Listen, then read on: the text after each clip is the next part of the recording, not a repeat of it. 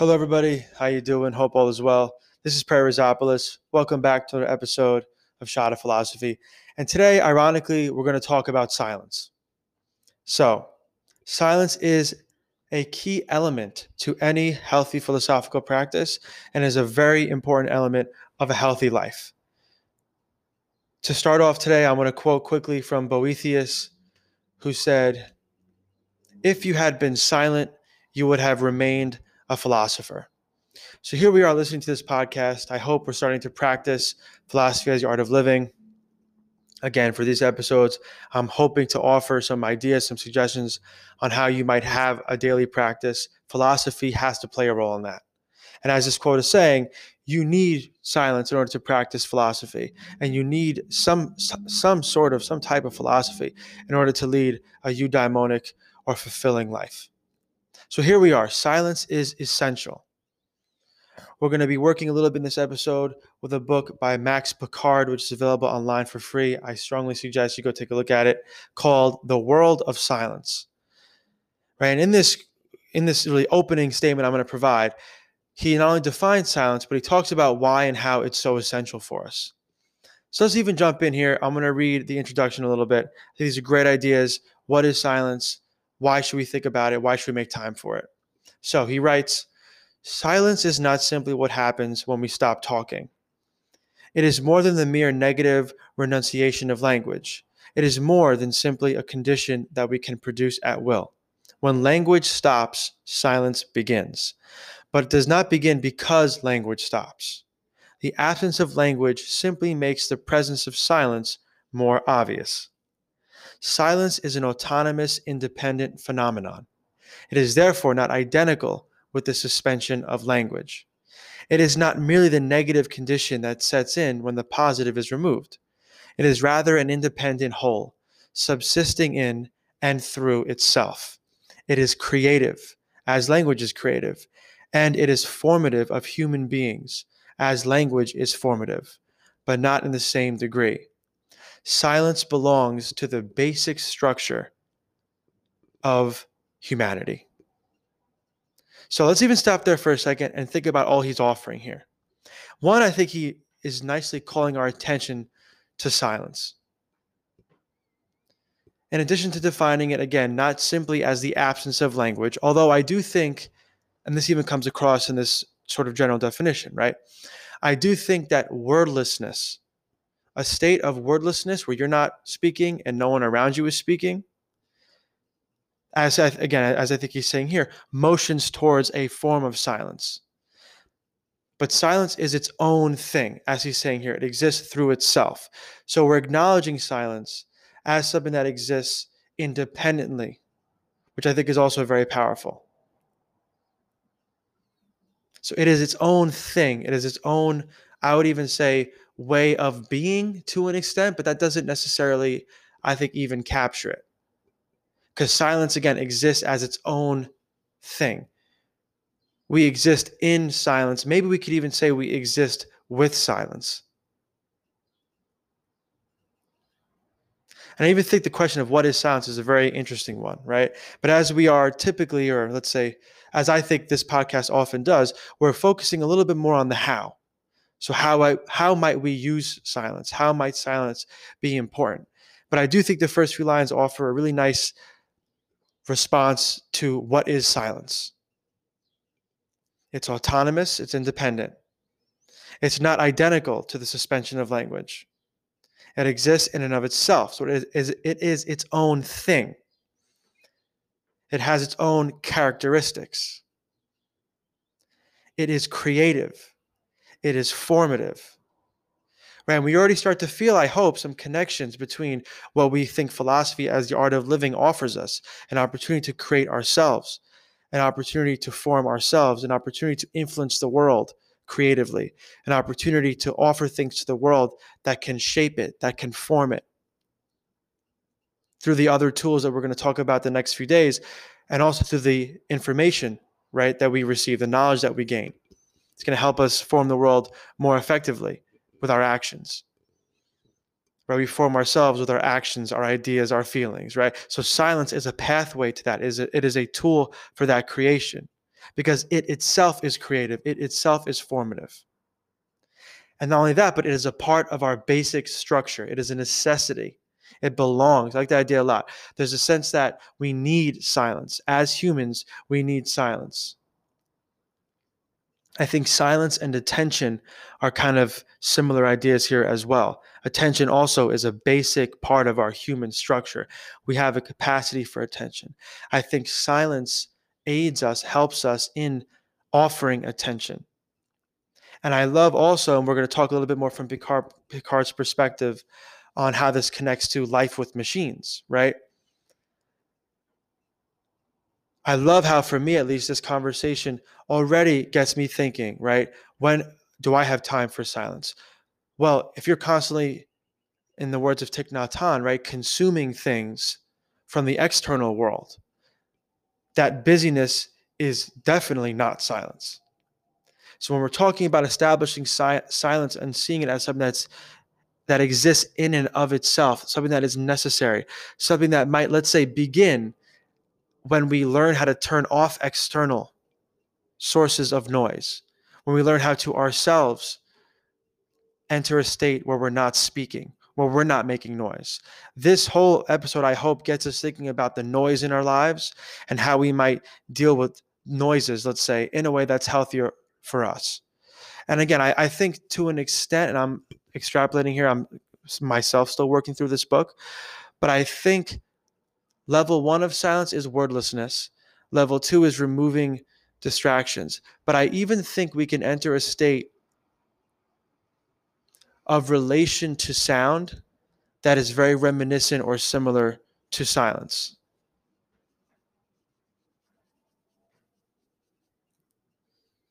And I think I'm moving into a space where I'm maybe going into attention or going into a space where I'm combining the two, right? But let's say just one example. In my classes, when we were all together in the classroom, I would often make time for silence.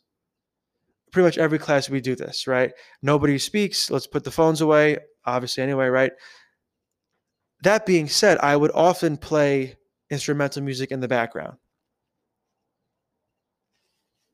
right? And I think that repetitious instrumental music, as I've said many times in the podcast, if for some reason you have difficulty entering a complete state of silence, although I do think that is something that is worth pursuing and worth experimenting with, I do think that if you're more into music, instrumental music on repetition or on repeat, that you use the same one or two songs on repeat for an extended period of time when you strive to cultivate a philosophical practice can be something very interesting too. And maybe I'll do an episode on music as well, right? Because I think when we're talking about silence as a part of a philosophical practice, for me, it's reminiscent of what people might construe or understand as prayer, right? And when we think about many prayer traditions, they involve silence, right? 100%. I think they also at times can involve music. And that music is also sort of steeped in ritual and habit, right? So let me put that aside. I just want to mention that. Let's get a little bit back to what silence can offer us, right? So it's formative and it's creative. So what exactly are we forming and creating?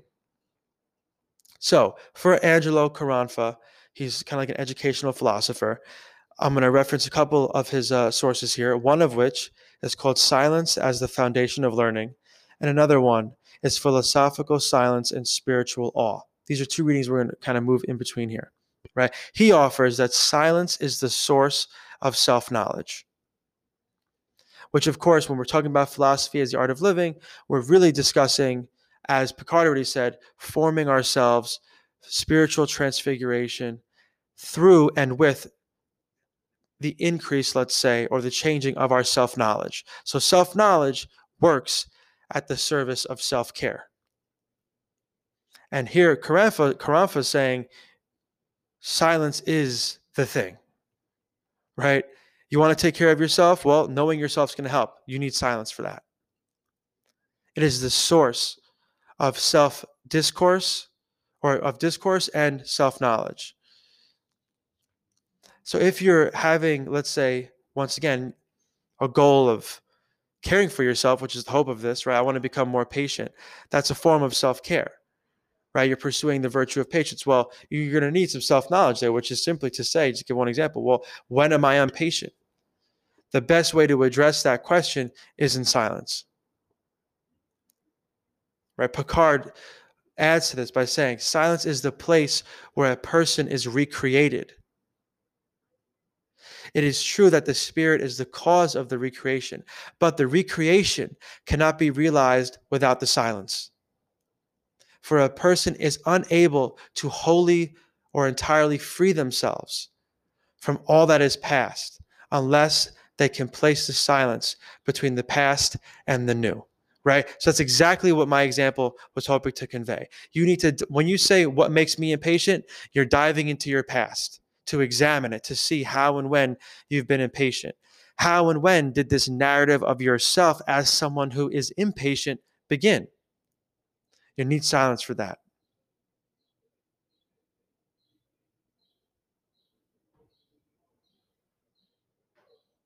It's a part of our basic structure that we need to use to acknowledge other parts, let's say, of our current structure. As I mentioned earlier, too, right, we want to be talking about developing the capacities to care for ourselves. We might look at silence as a part of that capacity. Are we even able, that's something I post to myself frequently, right, to spend 5 minutes in silence, 2 minutes in silence? And as I hope this episode has already encouraged you to consider, how and why might that be so important? Okay. For Picard, silence is needed to relieve the oppressiveness of things. It is a necessity.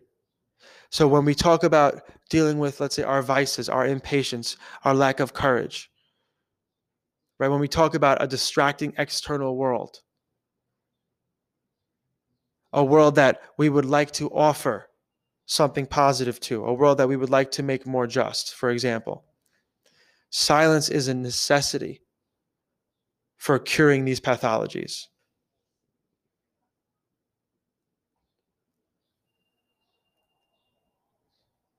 When we talk about that external world, that distracting world, Picard says this is very encouraging, right? He says, technics in itself, life with machines, is not injurious or hurtful unless the protective substance of silence is absent. Is silence currently absent in your world? Right? I think it was Seneca that said, nothing is ours except time. We need to make time for this exercise in silence.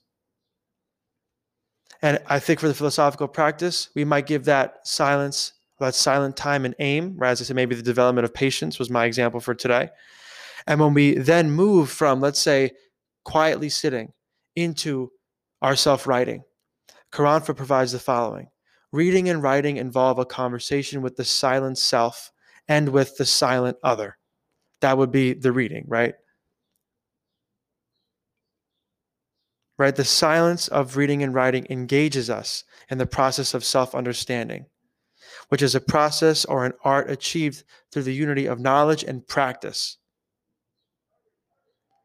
All of these things collide really nicely. For me, silence kind of is the enveloping factor of this practice, right? You start with the silence and maybe a question, and we'll talk about questions next episode. You use that silence to address yourself with the aim, as we have here, of forming ourselves. And that initial, let's say, stopping of the external consumption, the initial creation of silence facilitates your ability to engage with that question. Then you take the pen out, right? Take the paper out. You're writing. Once again, as Karanfa just says, you're conversing with yourself, with your silent self.